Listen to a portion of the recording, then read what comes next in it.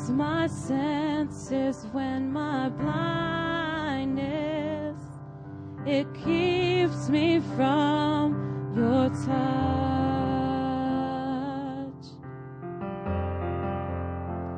Jesus, come.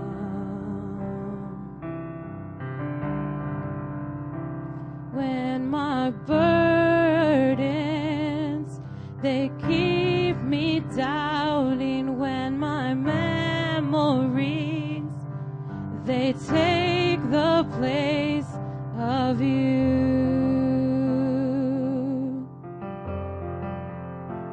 Jesus, come. And I'll follow you there to the place where we meet, and I'll lay down my pride as you search me again.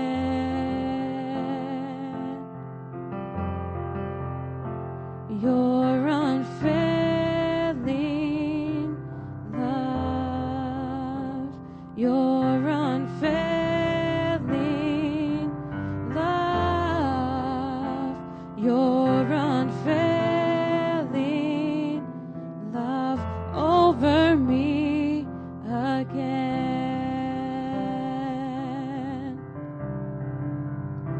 When the darkness fills my senses, when my blindness, it keeps me from your touch.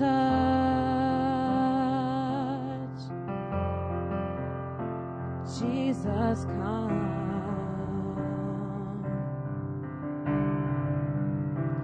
When my burdens, they keep me doubting, when my memories, they take the place of you.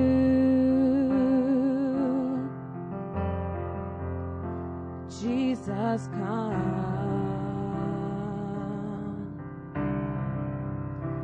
And I'll follow you there to the place where we meet, and I'll lay down my pride as you search me again, and I'll follow you there to the place where we meet, and I'll lay down my pride as you search me again.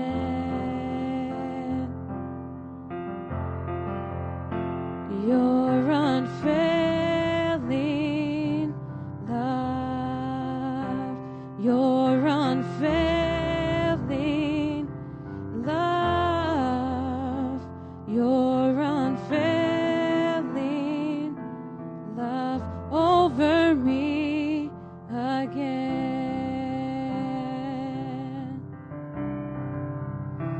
Your unfailing love, your unfailing love, your unfailing love over me again.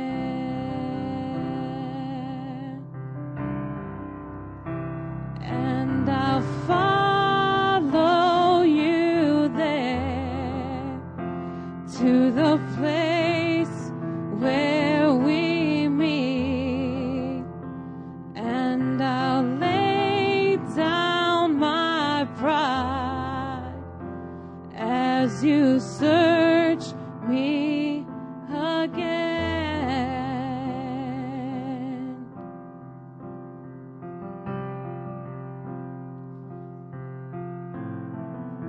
Oh, Jesus, we long to be intimate with you. Where you go, I will follow you. Where you go, I will follow you. Wherever you go, I will follow you. Wherever you go, I will follow you. Wherever you go, I will follow you. Wherever you go, I will follow you.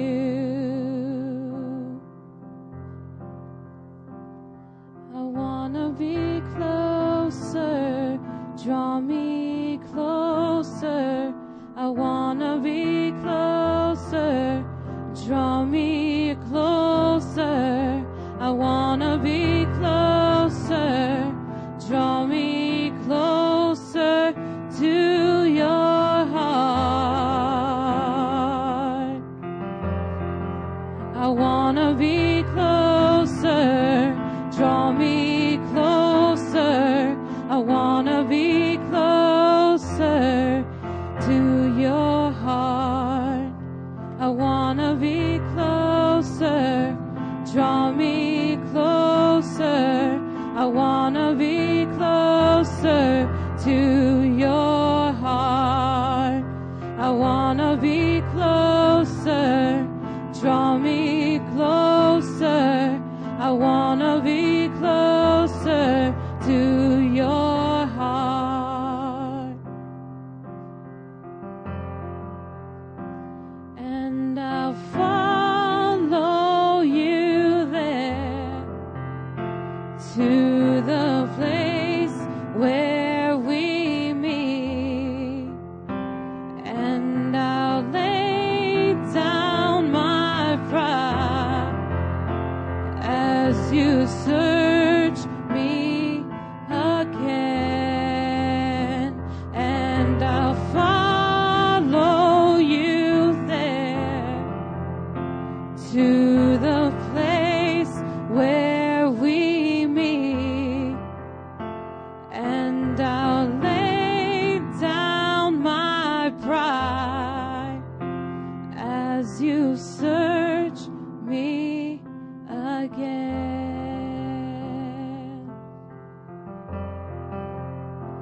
Your unfailing love, your unfailing love, your unfailing love over me again.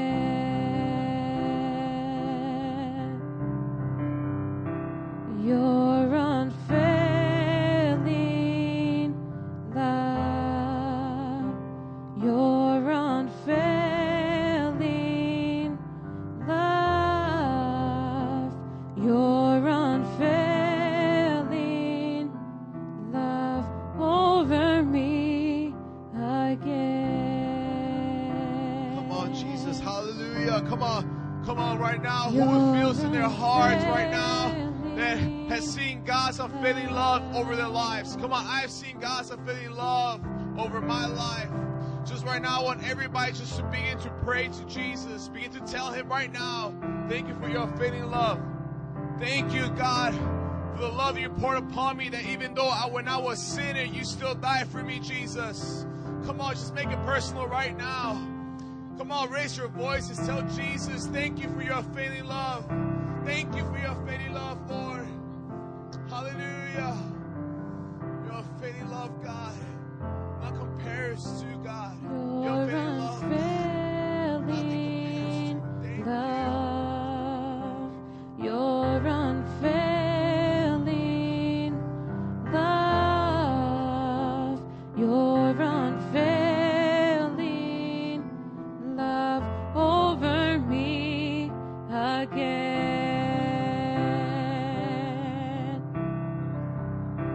Your unfailing love, your unfailing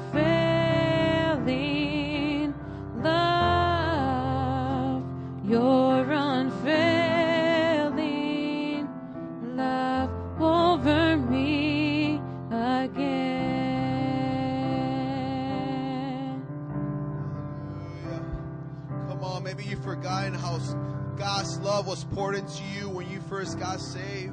I think about when I go evangelize, and then there's this kid, this young adult. I see him, and I just feel the hurt in him. I just see how much God loves him, though, and I just see how much he just needs God's love. Yet he doesn't know it, and he wants to reject it. And think about the time that somebody preached the gospel to you and told you that God loves you, Jesus loves you, and then you give your life to him, and then you feel just God's love poured upon you, and you knew that you wanted that for the rest of your life. You knew that that's what you're going to live for, His love, because nothing's going to compare to that in this world. Not a sport, not a guy or a girl, nothing but God's love alone. So just right one more time, let's go after His love and just begin to worship it. Just to say, your unfailing love, God. It's beautiful. Come on, God loves you tonight. God loves you tonight. Your unfailing love over me again.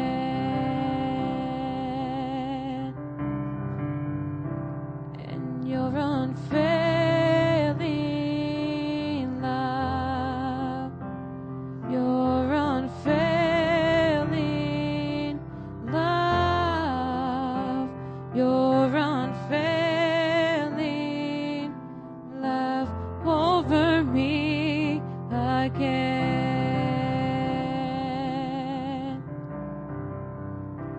And I'll follow you there to the place where we meet, and I'll lay down my pride as you search me again.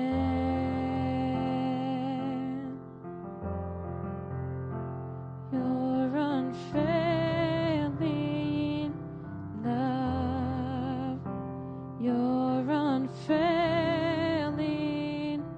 love, your unfailing love over me again.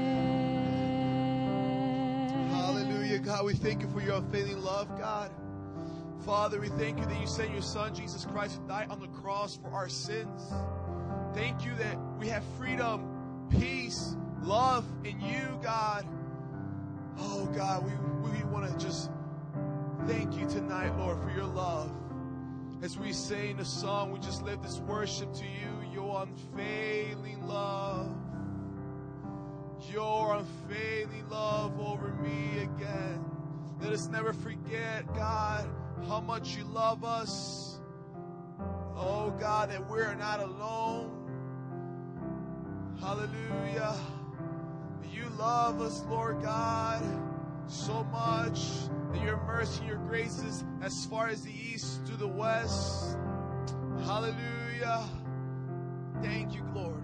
We give you praise and worship tonight, Lord God. We just pray that you have your way, you take control. In Jesus' name, everybody say amen. Thank you, Lord.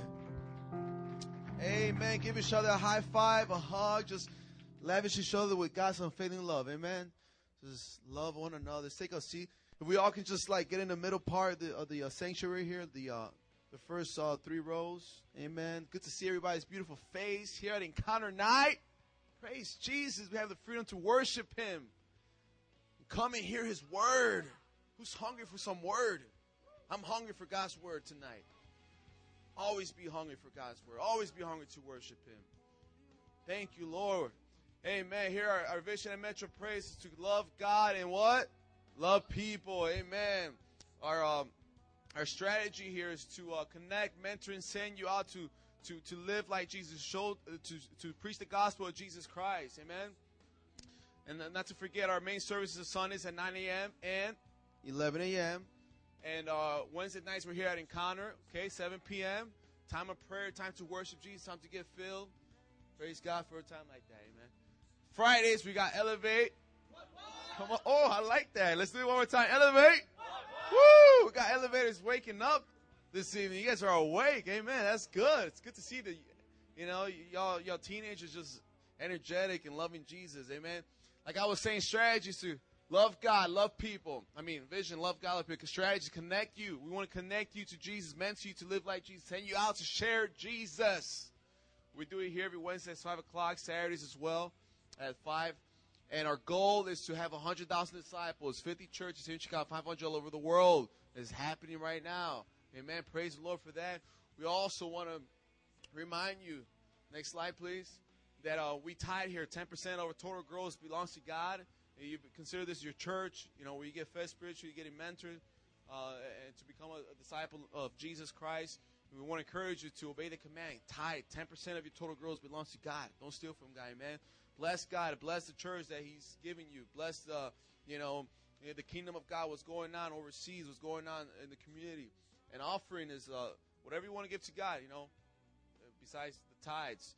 If you feel led to give to the building fund, you feel led to give to the missions, please do so. Amen. We're in need of that. The kingdom of God is in need of that, man. There's $30, you can give, when you want to order pizza and a pop, There's $60 you can give to order the Pacquiao fight. But you know what? There's more better important things to invest in. And I know that's the kingdom of God. So let me encourage you. Please give. Let's pray now.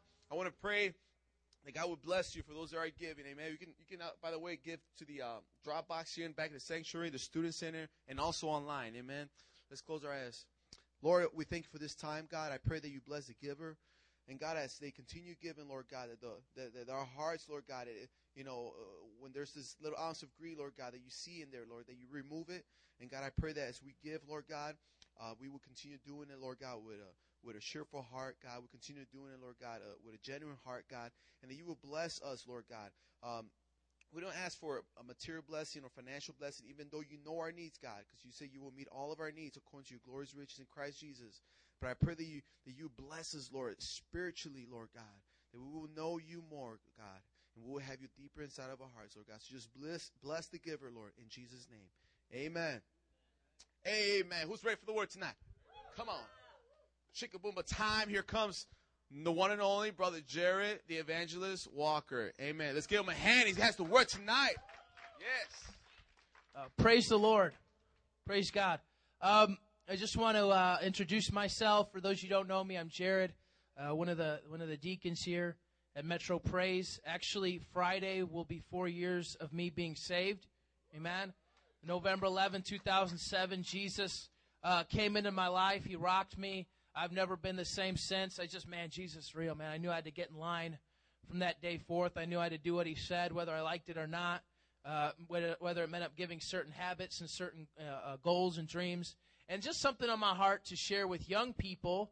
I wasted years of my life in my BC days, my before Christ days. I wasted years of my life, one, sinning, and two, holding myself to some unrealistic standards, some P. Diddy, T.I., Lil Wayne standard. And some Christian young people still live up to that standard. Some Christian young people still want crispy kicks and a fresh fade. And I want to tell you guys, your kicks will never be crispy enough. Someone's going to have a fresher fade than you, and you're going to feel bummy if you hold yourself up to those standards. I hated myself. I was the most miserable in those years when I tried to please people and try to do what people thought was right.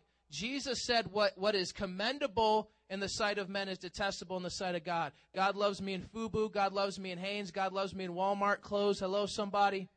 It's just on my heart. I wasted years. I was the most miserable in my life. I had a pair of kicks one day. I'm like, yeah, I got cool kicks. I scuffed my kicks the next day, felt like an absolute bum. How wrong is that? How the devil's mindset is that? Let's get that thinking out of us, Christians. Everyone turn to Romans chapter 1, verse 16. We're going to talk about the gospel. If you've been to church for any length of time, and if you're anything like me, you've probably heard the gospel a bunch of times. You've wondered what it meant. I actually wondered, what exactly it means. What is this gospel they speak of? And I'm going to talk about that. Did a little study, and it blessed my socks off. And I want to share it with you guys. Amen?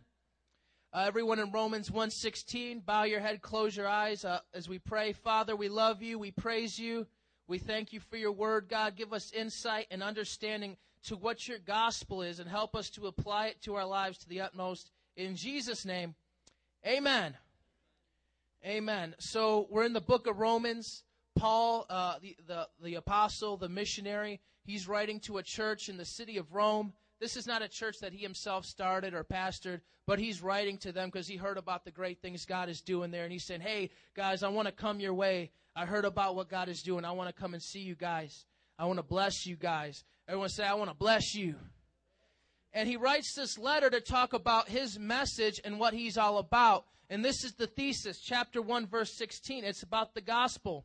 He says, I am not ashamed of the gospel, because it is the power of God for the salvation of everyone who believes, first for the Jew, then for the Gentile. And for those who wonder what Jew and Gentile are, Jew is a Jewish person, Gentile is everybody else. So Jews and everybody else, which means everybody is saved through the gospel. Amen? Now, again, if you're anything like me, you wonder what the gospel's about. Gospel is a Greek word. It means good news. Everyone say good news. So that can be used interchangeably. If you ever see good news, maybe you have different translations of the Bible and it says good news. That means gospel. Gospel means good news. Good news means gospel. Amen. So Romans 1:16, there's his thesis. I'm not ashamed of the gospel. It's the power of salvation for everybody. And that's where I'm at today. I have a certain conviction. I think I'm self-brainwashed, and God knows I needed it because I had such a dirty mind. But I brainwashed myself into believing that the gospel, whatever this gospel is the salvation of the whole world, just like he said. It's the hope of mankind. How many would agree we live in a messed up world? As Pastor Joe was talking about this last Sunday, 1 billion people on the planet starve. There are wars just going on, hundreds of wars since 1940. We've had world wars, the first global wars in the past 100 years. We live in a messed up day and age where we have tyrants, dictators who oppress people in their own countries. They don't have freedoms and things like that. We have diseases. We have cancer. We have AIDS, 30 million people in the world with AIDS. I want to agree that's pretty messed up. And then in this country, we have the American dream, right? Wrong. No, we have divorce. We have depression. We have distress. Come on, somebody. We have death. We have drugs. We have a bunch of other D words. Disgusting. Dumb. Seriously, we have this American dream here. Yet we have, divorce rates, broken families, fatherless homes, drug addicts, kids on the street, kids killing kids. All that stuff with gangs. This is messed up, right? I'm here, and I'm saying this, as much as complicated as it is. Some people might say, Jared, you're being too simplistic. Are you saying that the gospel can cure all those things? That the gospel can solve all those problems? Yes, I do. I don't know the ins and outs. I don't know how to make all these parties agree with each other. I'm not that sort of guy. I don't know how to feed the whole world. I know we have enough food. We just don't share it. But what I know is the gospel has the power to change the human heart. A lot of people, they have their solutions for the world's problems. We see the Occupy Wall Street protests, and I'm not going to get political, but I'm going to say even if they got what they wanted, they say, the answer to the world's problems is our economy. If we change the way money works, the world will be a better place. I guaranteed if they got what they wanted, the world would not be a better place. No one would be happier. We'd have the same old junk, different economy. If they changed government, wouldn't be that much different. Same problems. If they changed our food, they say there's so much chemicals in food and that's why we have cancer. Well, if they changed our foods, it'd be the same problems. If they educated us more, same problems. We're the most educated people that's ever lived, and yet more humans have died at the hands of other humans in the 20th century than in all other centuries combined with all our education. With our education, we build a nuke bomb. So I don't think education's the answer. I don't think economy is the answer. I don't think reforming the government. These are all good things within themselves if you do it right. But I think those are just symptoms of the real problem. How many know that if you have splitting headaches and it's because of a brain tumor, you take aspirin for the brain tumor, that does nothing for your brain tumor, and you'll still die from that brain tumor if you don't treat it.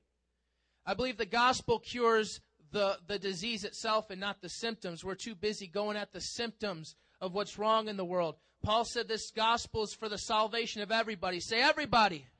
Look at your neighbor, say, that means you. For everybody. And I'm stubborn about this. Paul said, I'm not ashamed.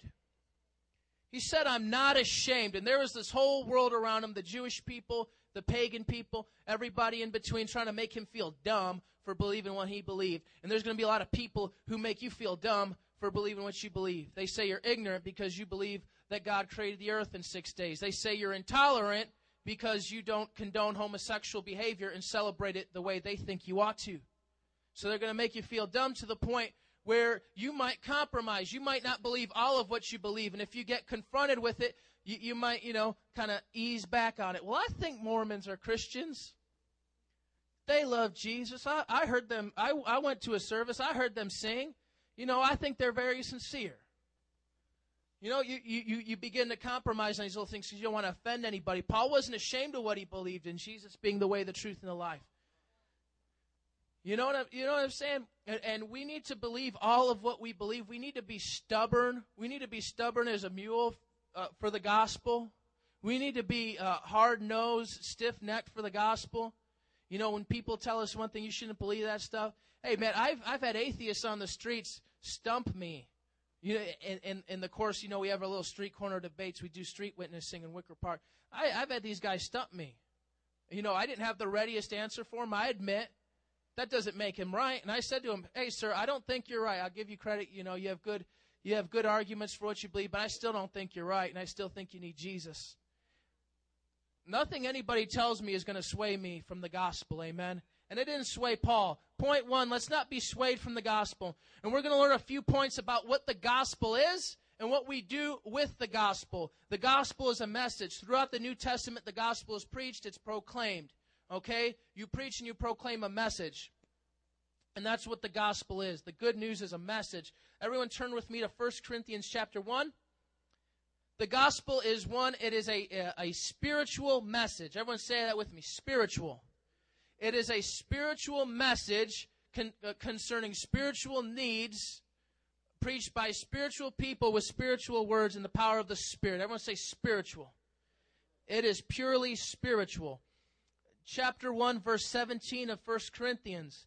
For Christ did not send me to baptize, but to preach the gospel. Now, the Bible originally was not written in chapters and verses. Translators put that in there so we could, find things there easier. So as I go to chapter 2, I just want you to bear in mind, he's in the same train of thought. He's not talking about something else. He's talking about the same gospel he was sent to preach. Amen? So as I go to chapter 2, starting in verse 9, he says, however, as it is written, no eye has seen, no ear has heard, no mind has conceived what God has prepared for those who love him. But God has revealed it to us by his Spirit. The Spirit searches all things, even the deep things of God. For who among men knows the thoughts of a man except the man's spirit within him?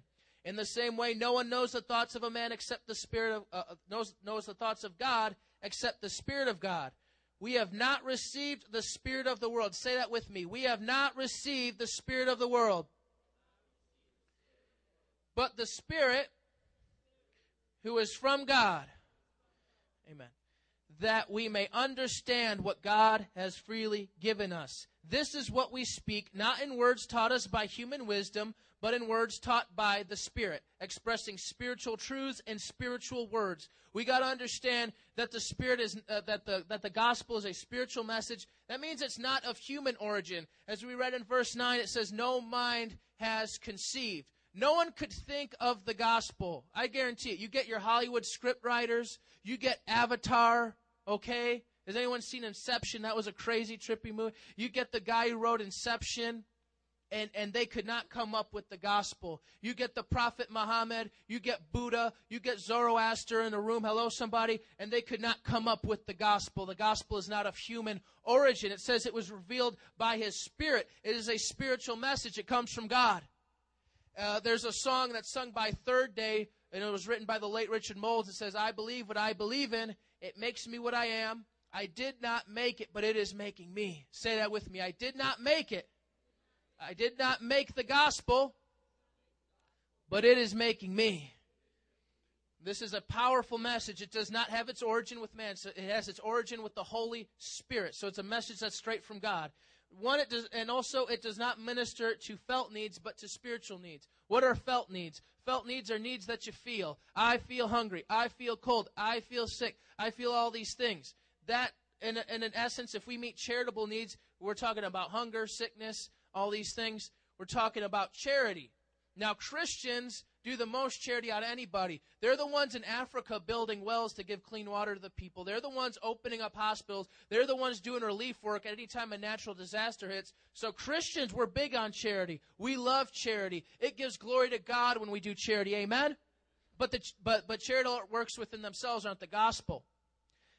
It does not minister to those felt needs. It ministers to spiritual needs, deeper needs. Remember, I said that people in the world try to treat symptoms. The gospel cures the disease. And their spiritual needs, we're going to get to that. I don't want to spoil the rest of the message, but it is a deep spiritual need which the gospel needs, and it's preached in the power of the Spirit. I am not up here, with eloquence. I'm not up here, as some dynamic speaker. I'm just some guy who loves Jesus, amen? And he saved me, and he did a wonderful thing in my life.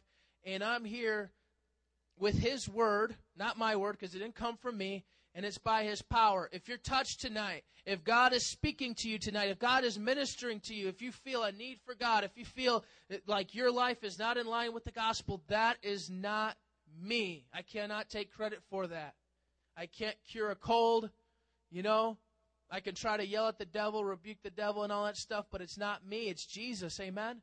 And we'll say there's power in the gospel, and it's not mine. Amen. So that comes from God. It's a spiritual message. It comes from the Spirit of God. It does not minister to felt needs, but to spiritual needs. And it's foolishness to the carnal mind. Like I said, nobody could conceive of the gospel. Everybody's answers, everybody's solutions to the world's problems are nothing like the gospel. You know why? Because the gospel says to everybody, you're wrong. It says to everybody, you're wrong, and God had to send his Son into the world to make it right. That's really what it is, because the problem is sin, but we're going to get to that shortly. Number 2, the gospel is a message of judgment. Say that with me, message of judgment. Everyone turn to Romans 2, verse 16. Romans chapter 2, verses 1 through 16, the first half of this chapter. Paul, the apostle, he's addressing religious people who think they're holier than thou. They're pointing their finger. They're calling people sinners, saying they do X, Y, and Z. But Paul's saying, hey, you do these things. They do those things, but you do these things. You're a sinner too. And in the context of that, listen to what he says. He says, verse 6 of chapter 2, God will give to each person according to what he has done. To those who by persistence in doing good seek glory, honor, and immortality, he will give eternal life. But to those who are self-seeking, who reject the truth and follow evil, there will be wrath and anger. There will be trouble and distress for every human being who does evil, first for the Jew, then for the Gentile. But glory, honor, and peace for everyone who does good, first for the Jew, and then for the Gentile. For God does not show favoritism. And why do I say that? Because Paul is talking about a day of judgment. He's saying there will be a day we all stand before God. This is what the gospel declares. There will be a day we stand before God and he judges our life. You will be accountable. Your life is not your own. You did not create yourself. You did not make yourself. Whatever you do with your life, that is not your purpose. Your purpose is what God made you for. And he's going to hold you accountable for that. He's going to show you, this is the life I gave you. What did you do with the life I gave you? And he's going to judge us. Some people have the mistaken notion that we earn heaven by doing good deeds. Paul says the opposite. He says in verse 5, because of your stubbornness and unrepentant heart, you're storing up wrath for yourself for the day of God's wrath when his righteous judgment is revealed. I want to say that again. Some people think they're earning heaven by their good deeds. The Bible says you are earning wrath and hell and punishment for your bad deeds. Because although he says people will receive eternal life and peace in these things when they do good, it goes on to say in chapter 3, verse 10, no one does good, not even one. And then in verse 23, all sin and fall short of God's glory. So what's he saying? Everyone will be judged for their sins. In verse 16, this will take place on the day when God will judge men's secrets through Jesus Christ, as my gospel declares. That scares the snot out of me. God will judge men's secrets. Every word, every meditation, every little random thought in your mind, every harbored unforgiveness, all the bitterness, all the hardness against God, nothing is hidden. Just say that with me now. Nothing is hidden. And God sees it all. And He sees it with pure eyes. It says elsewhere in the Bible, Lord, your eyes are too pure to look on evil. He looks at us day after day after day. God sees us. God sees everything. Amen. And the Bible says that we will be called to account for everything. Turn with me to Revelation 14. The gospel is a message of judgment. It says there is a universal day of judgment. The Bible says in Hebrews 9, it is appointed for man to die once and then the judgment. Everyone will stand before God. This is what Paul's gospel declares. God will judge the things you did in public and the things you did in secret. Romans 14, verse 6. To give a quick context here, Revelation 14, God has waged war on the human race. How do you like them apples? He's not gentle Jesus. He's not Tito Jesus in a manger. The Bible says He's coming with a sword, amen, and a white horse, and it's dipped in blood. I told a guy once, it was Halloween, I said, you think you're cool with Jesus? Jesus is going to be scarier than Freddy Krueger on that day. You're going to poop your pants if you're not right with God on that day. Revelation 14. God has had it up to here. I'll just put a simple context. God is sending judgment on the earth. He's plaguing the earth. He's given people their chances. You know, He sent His Son into the world. They killed Him. He raised up the church to preach the gospel to the world. Many people rejected it. There was a rapture. Now everyone who's left is under God's wrath.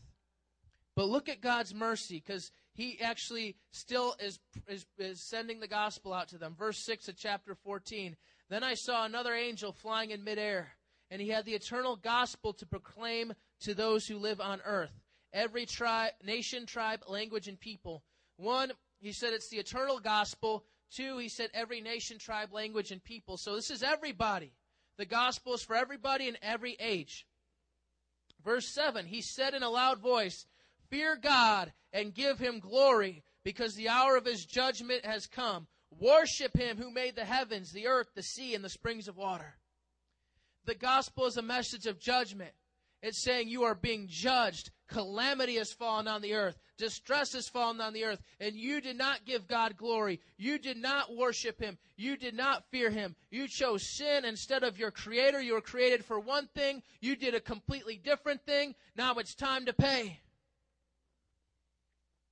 That is the eternal gospel. The time of His judgment, the hour of His judgment has come, as this angel declares. And He's still giving people a chance. But Revelation says that people still curse Him.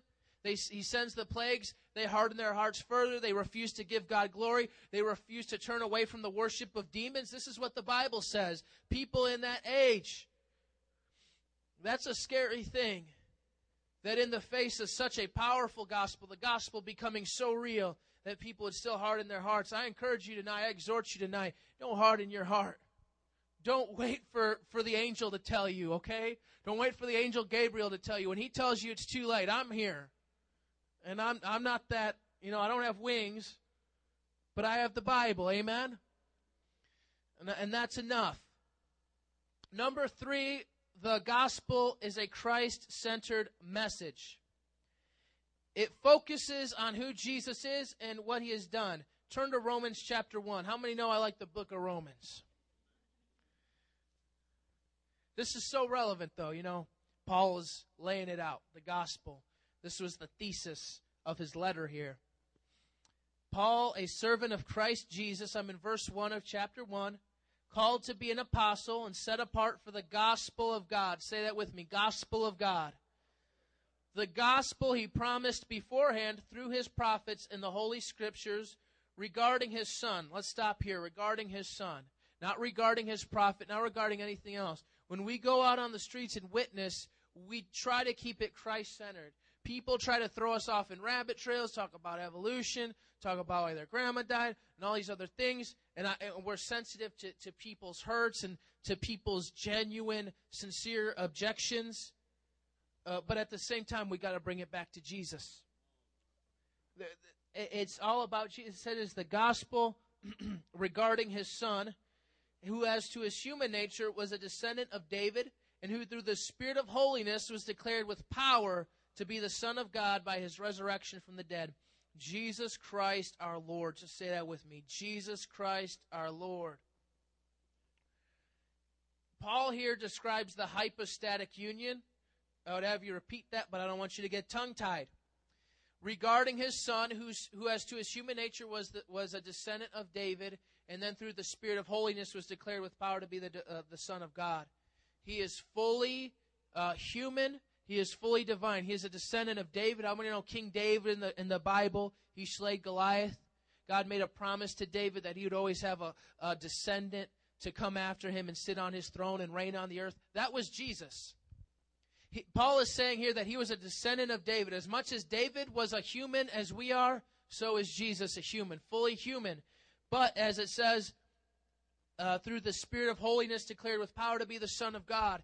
He was human and he was fully God. That's the hypostatic union. If we're going to preach the gospel, we have to preach the real Jesus. Jesus says in the book of John, he says, if you don't believe I am he, you'll die in your sins.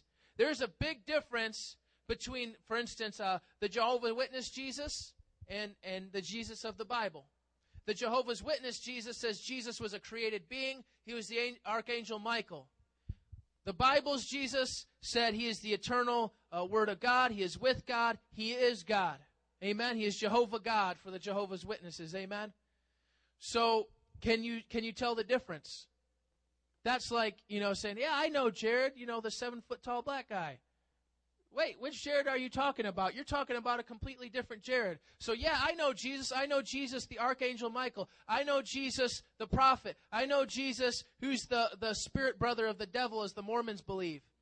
What Jesus are you talking about, man? That's not my Jesus. Paul is saying the gospel regarding his son, who was a descendant of David. He was a human being, but he was fully God. And if you read Philippians 2:5-11, don't have time to go there. It said he was in very nature God, but he did not consider equality with God something to be grasped, but set aside his divine nature and took on the nature of a servant. And then he became obedient to death, even death on the cross. And because he did that, God the Father exalted him to the highest place, gave him the name that is above every name, that at the name of Jesus every knee should bow, in heaven and on earth and under the earth, and every tongue confess that Jesus Christ is Lord, to the glory of God the Father. Amen? That is Jesus, fully divine, fully man. I just want to beat that in your heads for a minute because, we're in the most we're the most Bible illiterate church generation there's ever been. In the past, even the worship songs they sung were laden with theology. Nowadays, your average churchgoer doesn't know about a doctrine like that. They don't know Jesus is fully God, fully man. They think he's half God and half man like Hercules. How many know that's not true? So, just to clarify that, your Jesus, the gospel you must preach must be about Jesus. And the Jesus you preach must be fully God and fully human. So we talk about Christ and what he has done, who he is, and we talk about Christ and what he has done. 1 Corinthians 15. The gospel is Christ-centered on who Christ is and what Christ has done. 1 Corinthians 15, verse 1. Now, brothers, I want to remind you of the gospel I preached to you, which you received and on which you have taken your stand. By this gospel you are saved. Just let that sink in. By this gospel you are saved, if you hold firmly to the word I preached to you. Otherwise you have believed in vain.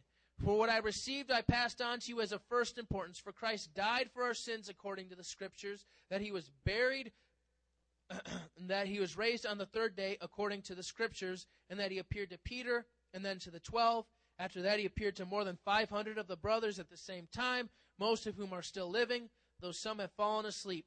Then he appeared to James, then to all the apostles, and last of all he appeared to me also as to one abnormally born. This was considered a creed of the early church. This was actually something that they would kind of recite. They would recite a form of this as a creed. This is a doctrinal statement. This is what I believe, that according to Scripture, he died for our sins, that he was buried, and that he was raised again, and that he appeared to witnesses. So according to Scripture, and then he lists a number of people who saw Jesus resurrected. They saw him raised to life.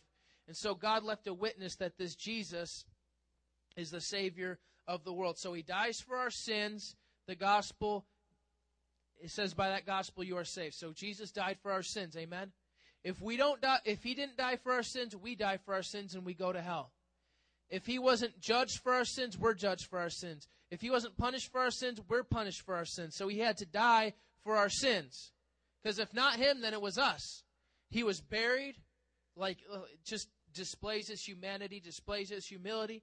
And then it says he was raised on the third day. Because it says later in this chapter, if Christ isn't raised, what is the point? If he didn't raise, then everything he was talking was hooey. I want to say hooey. It was bull dink. Now, but what Jesus said was true, and the resurrection validated that. Jesus said, I'm the way, the truth, and the life. He said, I'm one with the Father. He talked about the kingdom of God. He talked about what it would be like in that day. And those things were validated. Why? Because he resurrected. No one else did that. Again, the Prophet Muhammad, Zoroaster, all these guys, no one resurrected. Jesus is grounded in history. His resurrection is historical. And that has to be your gospel. A resurrected, living Savior. Amen? Not a brutalized, bloody man on a cross, but a resurrected, living Savior. So your gospel must be who Christ is and what he has done. Lastly, the gospel is a message of reconciliation. Turn to Colossians chapter 1. Now, we talked about that spiritual need. We talked to kind of what the gospel isn't. It doesn't, meet, it's not works of charity. It's not feeding the hungry, though those things are very great. We ought to do those things. But the gospel in itself is not those things. It meets a spiritual need. What is that spiritual need? The spiritual need is a right relationship with God. And the fact is, nobody really has that without Jesus. Amen? Verse 21, Colossians 1. Once you were alienated from God and were enemies in your minds because of your evil behavior. But now he reconciled you by Christ's physical body through death to present you holy in his sight, without blemish, and free from accusation. If you continue in your faith, established and firm, not moved from the hope held out in the gospel. This is the gospel that you heard, and which has been proclaimed to every creature under heaven, and of which I, Paul, have become a servant. This is a message of reconciliation. It says you were alienated from God, you were an enemy. Now, if you're alienated from somebody, there's no contact, there's no communication, there's no relationship. You have nothing to do with somebody that you're alienated from. And it says you were alienated with God, and you were enemies in your minds because of your evil behavior. Our sin formed a brick wall between us and God. Our sin formed a glass ceiling that our prayers always bounced off of. Our relationship with God was never legit. It was never solidified without Jesus. But it says we were reconciled. That's when two parties who were at odds, let's say there's a fight within a family, a mother and daughter, they have a huge disagreement. They don't talk for years. How does reconciliation come? Reconciliation comes when one party repents and tries to make amends with the other. That's the gospel. We need to repent. We need to come to God, because to come to God denotes that we leave from something. If I'm reconciled with God, if I come back to God and say, God, I'm sorry, I want to make this relationship work, I have to leave something, and that something is my sin. But it cannot be accomplished without Jesus. I can't do enough good deeds. I can't walk enough old ladies across the street. I can't atone for my own sins, but it says we've been reconciled through Christ's physical body. In death, he died for us to present us holy in his sight, without blemish, free from accusation. I can live with a clean hands and a pure heart before God. I can have fellowship with him. He can be my daddy, and I can be his sonny. Amen? I can have it like that. I can be close to God. I can walk with Jesus. I can have freedom. I can have everything Jesus had because of what Jesus did. And that is the gospel. There's a lot of other scriptures, and if we could just get some music playing as we just get into a time of prayer. That's the gospel in a nutshell. It's a spiritual message. It's a message of judgment. It's a message that's centered around Jesus Christ, and it's a message of reconciliation. So what do we do with the gospel? Everybody just stand up as we get in an attitude of prayer. I just want to conclude with one passage here. As we reflect on this, and if you feel like, man, this gospel's for you, if you're under judgment, if you need reconciliation, if you're not right with this Jesus, if his work of atonement, if his death on the cross, if his resurrection is not applied to your life today, or if you feel like you're not doing the right thing with it, if you believe the gospel, Mark 1:15, Jesus said, repent and believe the good news. You must believe the good news, the gospel. As I'm in Acts 20, as we close out and just hear what the Spirit is saying here. He says, when he arrived, he said to them, you know how I lived the whole time. Paul is talking to these elders at a church. He's about to take a long trip. He's going to get persecuted. This is a very heartfelt, emotional farewell for him. And he's speaking. He says, you know how I lived the whole time I was with you. From the first time I came into the province of Asia, I served the Lord with great humility and with tears, although I was severely tested by the plots of the Jews. You know that I have not hesitated to preach anything that would be helpful to you, but have taught you publicly from house to house. I declare to both Jews and Greeks that they must turn to God in repentance and have faith in our Lord Jesus. And now, compelled by the Spirit, I'm going to Jerusalem, not knowing what will happen to me there. I only know that in every city the Holy Spirit warns me that prison and hardship are facing me. However, I consider my life. Let's stop here in 24. Hear this. However, I consider my life worth nothing to me, if only I may finish the race and complete the task the Lord Jesus has given me, the task of testifying to the gospel of God's grace. This was the work God gave him to do. What is the work God gave you to do, and what are you doing with your life? As we're just in an art of prayer, just everybody seeking God, nobody eyeballing me right now. We need our eyes and our hearts on Jesus right now. That was the work God gave him to do, and he said his life was nothing without it. What are you doing with your life? Will your life count in eternity? The only thing that's going to matter. We talked about the gospel. It is the hope of the world. It is reconciliation to God. It is our deepest need. What are you doing with it? Are you believing it? Do you believe the gospel?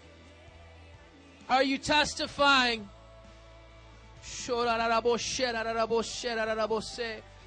Just a time of reflection. Just reflect on that word as Brother Berto comes up and